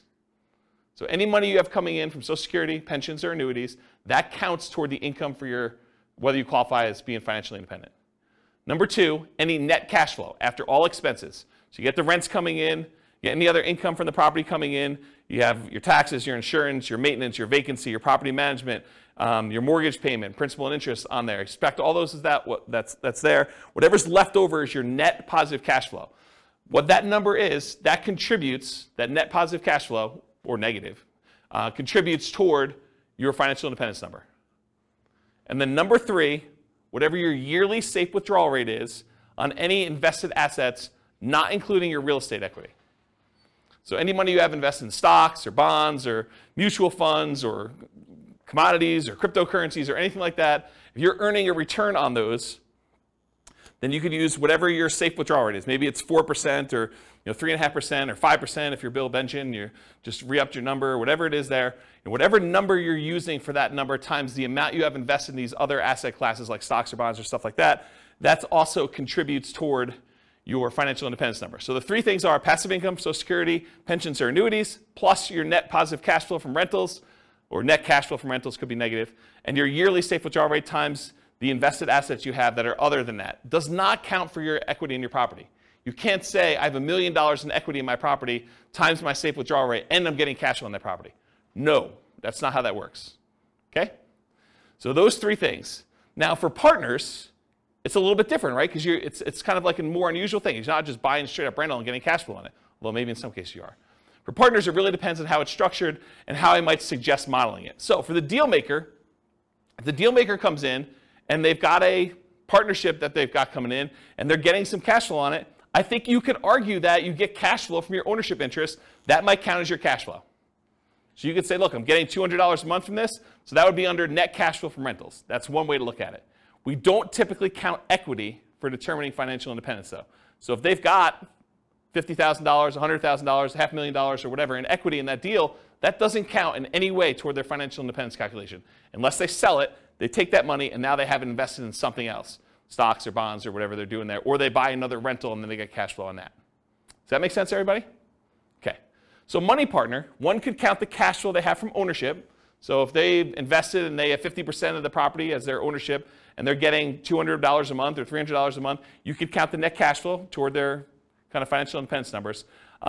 Or another way to do it, alternatively, you could say, look, as a money partner, I invested $100,000 or $200,000 in this property, and I'm not going to count the cash flow.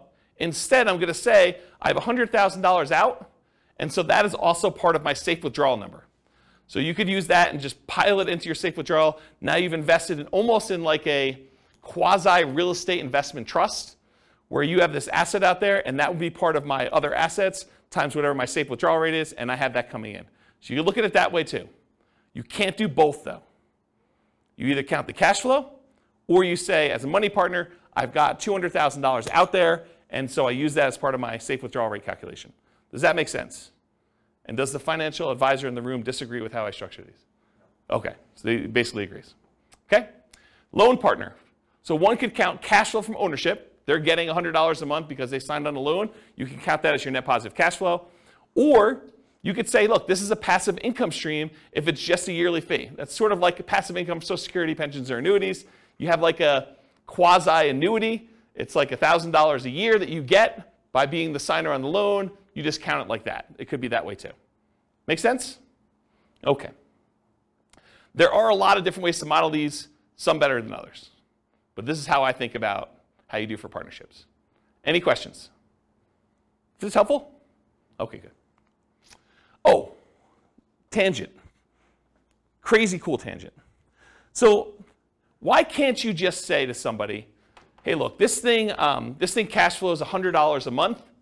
So the cash flow is going to increase because of inflation or whatever it is, and I've got some expenses that are increasing. So I expect the $100 a month in cash flow just to increase linearly 3% a year. And if I'm going to do a really simple spreadsheet calculation, why can't I say $100 a month in cash flow? I'm just going to grow that at whatever inflation is, and that's how I'm going to model cash flow in this rental property. Why can't you do that? Here's the slides that explain this. It's kind of a really cool one. So this is the annual cash flow, each little dot to year's worth of cash flow for a single rental property. And it just shows you, starts off really, really small, and the cash flow sort of increases, and eventually you get to the point where there's a loan that's paid off, and then the loan's paid off and cash flow increases a lot more. Really, really simple thing was what's going on with this, right? You guys understand this? Okay, now what I'm going to show you is how much does cash flow change from this year to the year before? What's the percentage that cash flow increased from one year to the next year? So rents are going up at 3% a year. That's just normal inflation. Rents are just kind of like ticking up. Each time you renew your lease, you increase the rent a little bit. That's 3% a year. I'm just using an arbitrary number. And expenses are going up 3% a year. You know, your property taxes are going up 3% a year. Your insurance is going up 3% a year. Maintenance on the property is going up 3% a year. What's not going up 3% a year, though? An expense. Your mortgage payment is not going up 3% a year because when you get a mortgage, you get a 30-year mortgage, the payment, the principal and interest part of your payment is fixed. The payment stays the same from month 1 all the way through to month 360. Okay? So your mortgage payment is not going up 3% a year, which makes some weird things happen, right? Because now rents are going up 3%, the top line. Some of your expenses are going up 3%, but some of it's not going up at all. And so your rent's actually increasing at a different rate than just this 3%. So how fast is cash flow growing? And why is this harder to model than just doing it in a simple spreadsheet and saying 3% a year? What I'm going to show you in a second here, I'm going to show you what the difference is from 1 year, like if we look out next year what the rent was versus this year what the rent was, what's the percentage increase between 1 year to the next? That's what this chart is showing you. This dotted yellow line shows you on this left-hand side what the rate of change was, or how much rent changed from 1 year to the next. And it's not linear. It's not 3% a year. Okay? So because it's hard to see, I just turned off the background actual rents, the cash flow rather, and now I'm showing you this dotted yellow line, which those of you that opted to sit in the back row, sorry about that. But really, if you could see it, it goes like this. It starts really, really high, and then it kind of it goes down pretty quickly and tapers off. It sort of approaches one fixed number, but then you have this really big bump up when you pay off the mortgage, and then it kind of stays there for a little while, and then it goes all the way back down here, and then it hovers at a fixed rate once you get the property paid off. So here's what I'm trying to show you, though, is when the property is early, it's young, and you've got a small amount of cash flow, and cash flow is increasing, your cash flow is increasing at 20-something% in that first year. Then it kind of goes down, it's at like whatever it is, just under 25% in the next year. But each year, it's increasing slower, right? Your biggest jump in cash flow is early on when you own the property, and the cash flow is really small. Here's another way to think about it. You're getting $100 a month in cash flow on a property. You raise rents by $100, on the rent overall. And so maybe your cash flow, let's assume that it goes up that full 100. So you were getting 100, it went up by 100, that's a 100% increase, right? It's not 3% increase. It's not like you went from $100 a month cash flow to 103. It's because you had a fixed dollar amount increase and the cash flow was so small, the percentage that cash flow increase is really, really significant. So you can't just go model in a spreadsheet that I made $100 a month in cash flow, next year I'm going to make 3% more. You can't do it because it changes every year. And this is how it changes. This is the actual graph that shows how it changes. And it becomes asymptotic, fancy math term for those who know what I'm talking about, but it becomes asymptotic to whatever the rents are going up at, 3%. Eventually, once your mortgage is paid off and that fixed part of that payment eventually goes away, it becomes basically about 3%. Make sense? Okay. And I'm just going to throw a curveball out there. You can tune out for 30 seconds. But if we take into account cash flow that includes cash flow from depreciation, the tax benefits, it's a little bit more interesting because when you lose your depreciation benefit after 27.5 years, your cash flow actually goes down for that period of time. Then a couple years later, you pay off the property, it bumps up, but then it kind of hovers around 3% again. And this curve is a little bit more reasonable because you're already making more cash flow because you had cash flow from depreciation added in. Okay? Tune back in. Welcome back, everybody. All right. I gotta take a drink. I noticed my voice has been weird since I had COVID. Anyone else noticing that? My voice is going? No one else? Just me? A little bit? All right, so changeable assumptions. So these are the assumptions I use. They're based on some characters from the Real Estate Financial Planner podcast, Norm and Norma, if you're kind of familiar with them. So these are the assumptions I use, but you can copy these to your own account and change any of the assumptions. So if you're like, James, I wish you did $80,000 a year in income, or I'm not saving $1,000 a month, I'm saving $2,000 a month, but otherwise this is me, or my properties where I live are not $375,000, they're $200,000, or they're $1 million, or whatever they are, you could change all these assumptions. So Norm and Norma, they're married, they're both 21 years old, recently out of college. They graduated, they work in a technology department of a large healthcare business. They have a total of $10,000 saved up between the two of them, not each.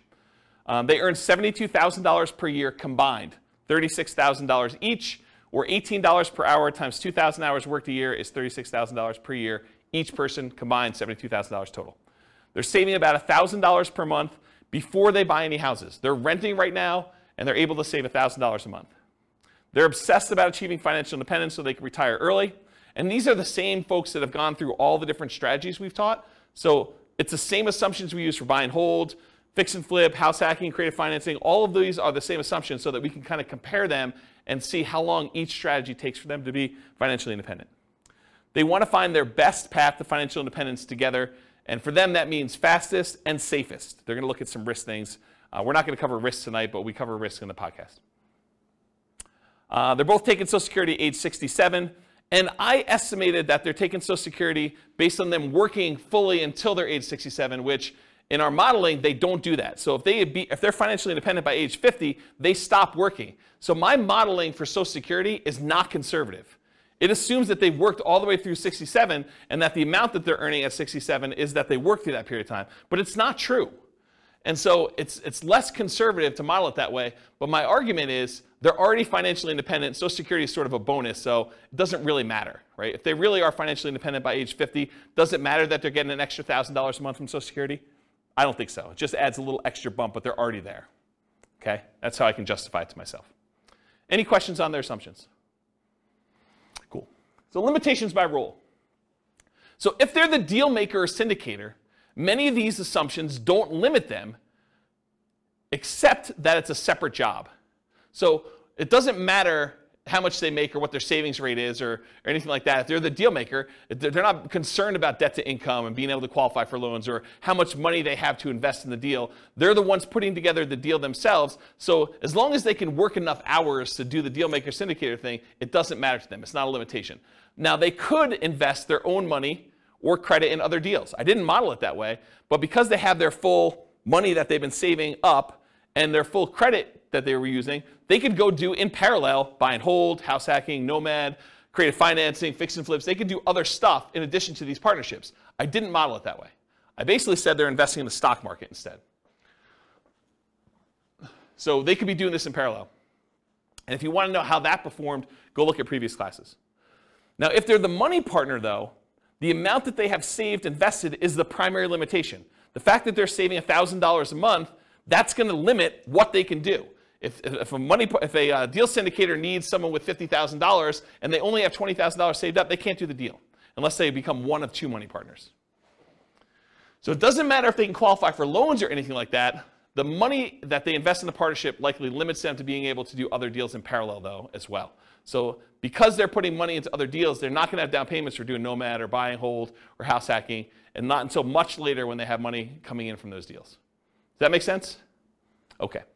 And if they're the loan partner, their ability to qualify for loans is the primary limitation. It doesn't matter if they have enough down payments or anything like that, but the loans they do might limit their ability to other investing in parallel. So if they got 10 loans out in partnerships, they can't do their own buy and hold with 25% down for themselves unless they do weird loans for those.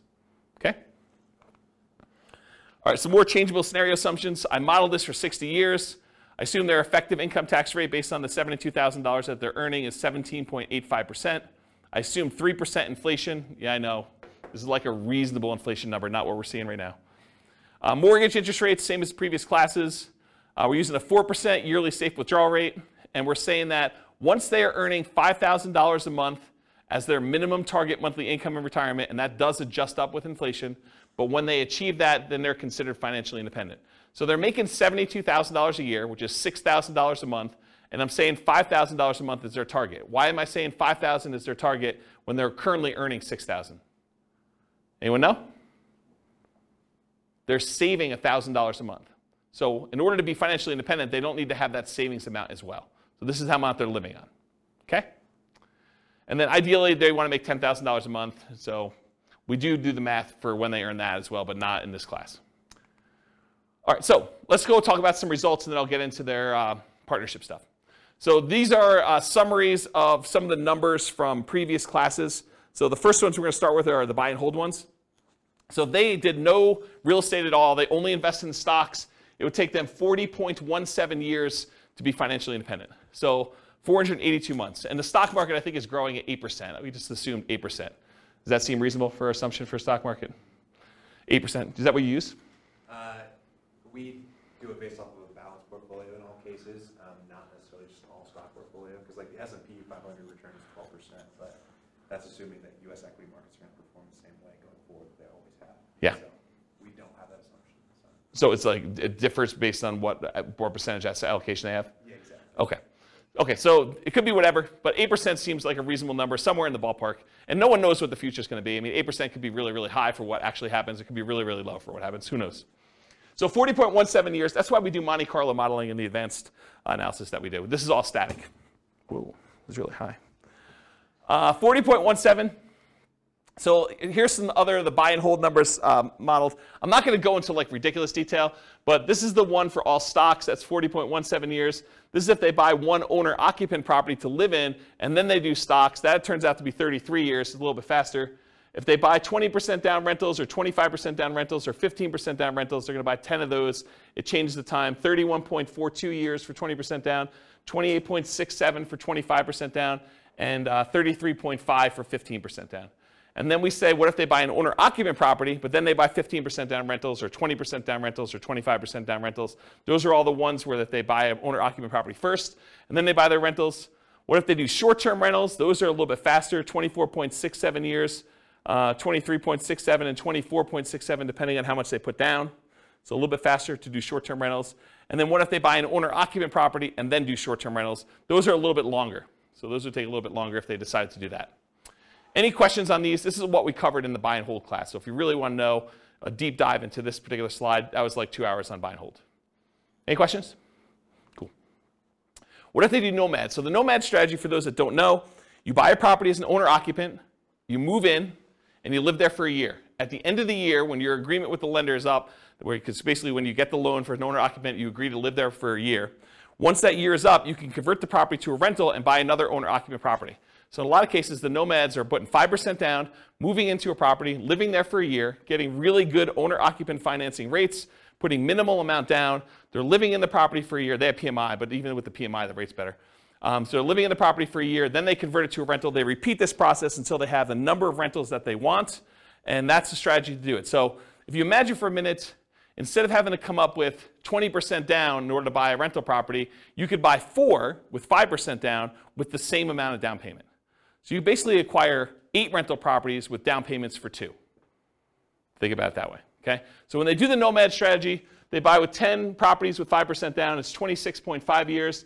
If they buy 10 fixer-upper nomads, properties that need a little bit of work, it's 19.58 years. They buy 10 nomad properties where they have their kids move in on their behalf because they don't want to move into a property every year, but they've got college-age kids. And so basically when their kids go to college, they co-sign a loan for their kids in college where they're buying it together. The kid lives in the property for the year, and then at the end of the year, they move into the next property. So while they're at university, them and their parents acquire 4 nomad properties that way. They got 2 kids, that gets them 8. So they can kind of do this as nomad by proxy. Yeah, Ben? Just a question on the fixer-upper nomad. Yep. What's the discount rate? Yeah, I knew you were going to ask me something like that. The fixer-upper nomad class, I went into the details, but I don't remember. And it's hard for me to keep track of all these numbers because not only am I doing prep for these classes, I'm doing like individual podcasts and stuff for myself, and so I don't remember. Maybe 10%? I don't remember. But it was like a number where they got a big discount, but then they also had to come up with the money to do the fix-up themselves. So it was like a weird net discount, but I don't remember what the exact was. But it wasn't crazy. It wasn't like a really ridiculously aggressive assumption. I remember thinking this seems really reasonable. Partially because it needed to be a property that was in good enough condition where they could move in and get the regular financing. Yeah. But go watch that class. Yeah. It's on the podcast. So we did that. We did nomad with short-term rentals. So they basically move into a property, live there for a year, and then when they move out, they do short-term rentals with it instead of doing long-term leases. And that takes 12.67 years. If they do house hacking, so they move into a property and they get a roommate while they're living there, or they get 2 roommates, or they get 3 roommates, or they get 4 roommates, or they buy a duplex of some sort and they kind of do that, or a triplex or a fourplex. And so we've got all the different house hacking variations there, ranging from 21.83 years to 16.67. Or if they do nomad with lease options, or if you're a real estate agent, the ultimate real estate agent retirement plan of doing nomad and moving into properties and getting a rebate on your down payment because you got paid a commission when you move in. So there's like a strategy for doing nomad where you have a real estate license and you could really minimize how much you need in order to do that strategy. So we cover that in there too, but here's the nomad stuff summarized. Okay? Here's house hacking summarized. I'm not going to go into all these, but it's all different variations of house hacking. Buying a property with 1 roommate or 2 roommates or 3 roommates or 4 roommates and different down payments, 20% down, or I think, actually we did all 5% down. So I don't remember what we did here, but all the numbers are there. Go listen to the house hacking class for details. This is the BRRRR class, buying a property, rehabbing the property, renting the property out, and then refinancing to try to pull out either all your money or as much of your money as you can, leaving minimal in the deal. That's what the BRRRR strategy is about, and then you can use that money again to go buy the next one. So buying a BRRRR with 10% down, leaving 10% in the deal, BRRRR with 5% down, leaving 5% in the deal, and then BRRRR where you're able to get nothing down. So the nothing down one's 14.67 years. If you have to leave 10% in the deal, it's 21.67 for Norma doing that with the assumptions we talked about. Any questions on this? Cool. Here's all the stuff on quick turning and flipping. doing $25,000 net flips every 6 months, or doing it every 9 months, or doing it every year, doing live-in flips. I went through a whole bunch of variations on is it better to do a live-in flip and flip as quickly as you can, do a live-in flip and wait at least 1 year so that you get long-term capital gains on the things you're doing, or doing a live-in flip where you stay there for 2 years and you don't have to pay any long-term capital gains at all because you have the exemption. What's the exemption called when you live in a house for 2 years? You know what the name of that is? I don't know. But if you live in a house 2 out of the last 5 years and you don't have to pay any capital gains up to certain limitations, it's pretty big limitations though, on a property. So we did all the variations on that and looked at the time for how long it took there to do that. And then live-in flips as an agent or for sale by owner. There's a whole bunch of variations on the flipping one. You can get a feel for those. Those are pretty fast. And then here is all of the ones I've covered so far shown on one chart, color-coded. So all the, what color is this? Maroon? Is that a maroon color? Maroon-colored ones, these are all the buy and hold. The orange ones are all the nomad ones. The, whatever that is, green, sea green. That's all the Burr ones. Quick turn flips, all the purple ones, and then apparently a different color green is house hacking. You can get a relative size difference to see which ones are, in general, faster than other strategies. So buy and hold tends to be one of the slower ones. House hacking tends to be pretty slow, although there's some quicker ones on the end there. Burr tends to be pretty fast. Nomad tends to be pretty fast. Depending on what you're doing with the quick turn flipping ones, there's some really fast ones in there and some slower ones in there as well. So you can get a feel for what's going on.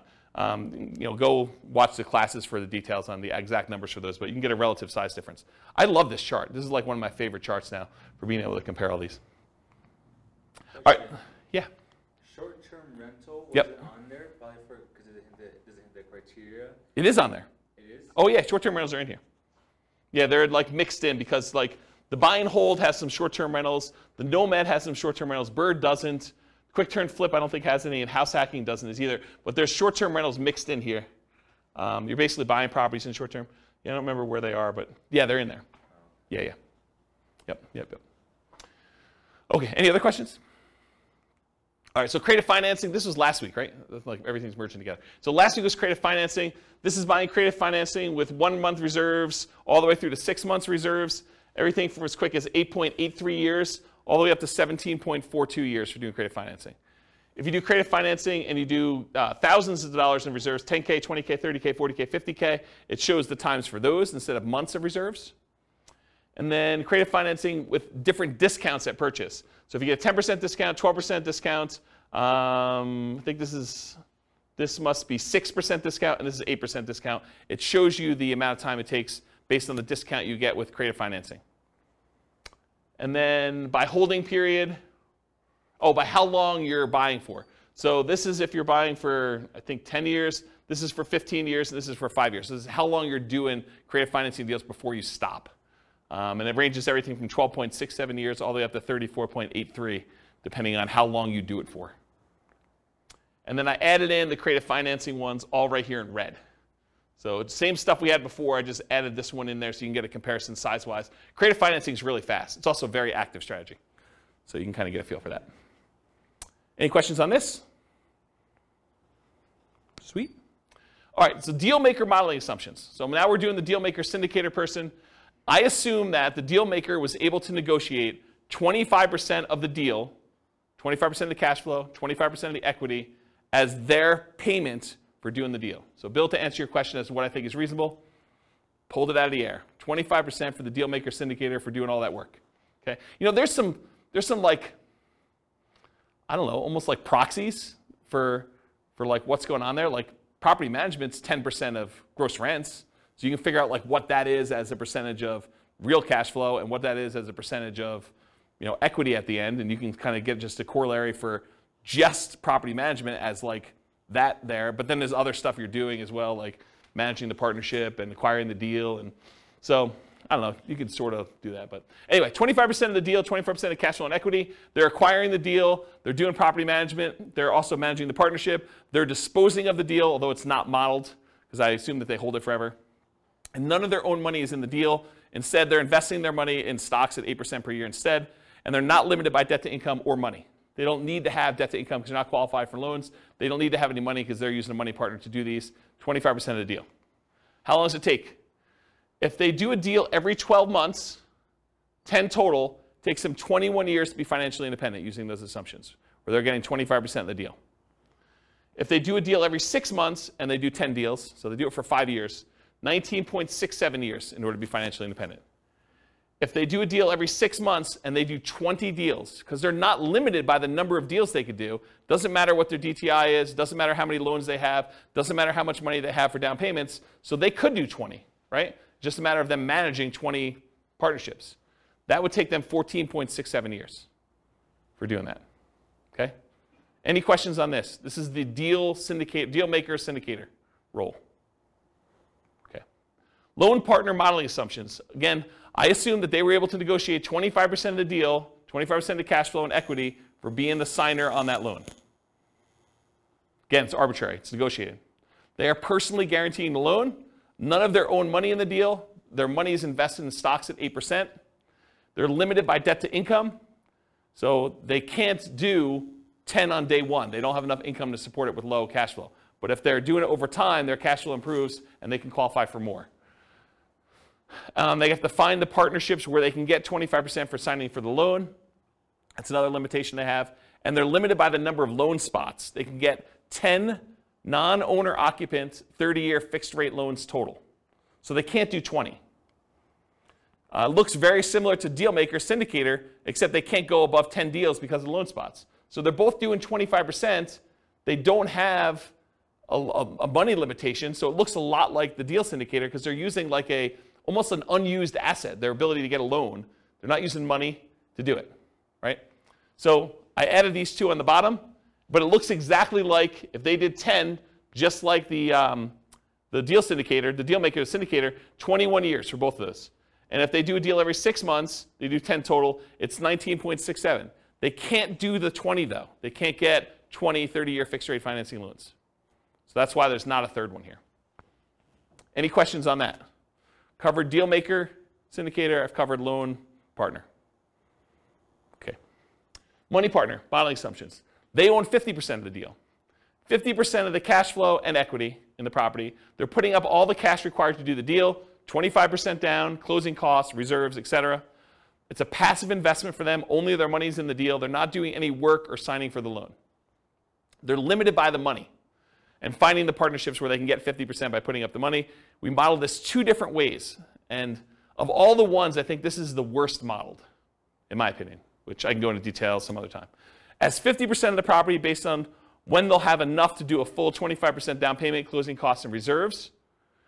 So it takes time to do that. And then as 10% return on all their money instead of 8%. So you could look at this, someone decides to do a money partner, and instead of actually modeling it as I own part of this property and I'm looking at cash flow, what if we just said, because you've got POPs in there and everything else, maybe you're able to overall get a 10% overall return on your money. The challenge with this, and I'll draw this on the board, is what does your return look like over time on a rental property? So this is time, and this is like your percentage return. Does the return you're earning, and this is return on equity, right? Because it's the amount of money you have tied up in the deal. Okay, so return on equity. So the amount of money you have in a deal, what is your return the longer you own an investment, a rental property? It drops. And that's counterintuitive to a lot of people because they think my cash flow is improving, my appreciation dollar amount is improving, my amount that I'm getting from the tax benefits, my depreciation is fixed for 27 and a half years, then it goes to 0. So that doesn't improve over time. And the amount I'm paying down the debt, well, that increases a little bit. It's increasing, but it's really increasing at a relatively slow rate, and it goes to 0 after the loan's paid off. So you'd think to yourself, hey, appreciation's going up, cash flow's going up, debt pay down's going up a little bit until it goes to 0, and depreciation's fixed. You would think that your return is going up over time, but it's not. The dollar amount you're making on the investment is going up, but the amount you have in equity is also growing. And the amount you have in equity is growing faster than the amount of your return is growing. So what tends to happen to your return over time is it tends to go down, and then it becomes asymptotic to what numbers? Anyone know? Anyone know what this number is right here, like at the low? Once a loan is paid off and once depreciation has gone away, what does it actually equal? It equals cap rate plus your raw appreciation rate. So it's whatever the cap rate is in the property, which is your return and cash flow of a property that doesn't have a loan, plus whatever your raw appreciation number is. So if properties are going up 3% a year and your cap rate's 5%, this is 8%. So your return approaches whatever your cap rate plus your appreciation number is at the bottom here. And it starts off really high. Your return on the equity you have starts off at the highest it is. And then your return goes down over time. So the longer you hold your investment, the lower the return you're getting on that investment is. It's counterintuitive to a lot of people, which is why some people will argue that whenever your overall return on equity drops below a certain threshold, some people might use 10% as an arbitrary threshold, they will either do a cash out refinance to raise up their rate again, minimize the amount they have back in the deal, or they'll sell the property and re-leverage up. Does that make sense? So you could go and say, as a strategy, hey, whenever my return on equity drops below X, then go ahead and sell the property, redeploy it as 2 different down payments or 3 different down payments or however many you can do with how much is in there, and then reboost the return you're getting on the assets you have. Does that make sense, everybody? Okay. Any questions on this? Pretty cool, right? So I was telling you this because when I kind of bumped their return up to 10%, you're like, why'd you use 10%? Well, because I think rental properties, especially leveraged rental properties, can beat a 8% return, right? Typically. Although in this case they only own half, but it could beat a 8% return from the stock market, in most cases leveraged. But over time though, this goes pretty low. You know, if you really only have 5% cap rate properties and a 3% appreciation rate, it really literally is going to 8%. And if you're a money partner and you own half of this property, you're getting 4 on your money. So you'll probably want to get out of this deal at some point or refinance out and have less in the deal so that your return on the money you have invested is higher. So I used 10 because I picked it. I went and I actually looked at the average for the first, I think, 10 years, and it was higher than that, but not much. But you can go look at those numbers on there. Okay? So I'm going to model it 2 ways. I'm going to model it where they own 50% of the rental, but they put down the whole down payment. I'm going to model it where they put 10% return on all their money. So instead of the stock market money that they were earning 8%, I'm just going to say it's earning 10. And we'll look at the difference between those two. So these are the two. If they own 50% of the properties, it takes 46.8 years, 46.08 years. If they get 10% return on their money instead of 8%, it's 33.17 years. So pretty slow compared to the other strategies.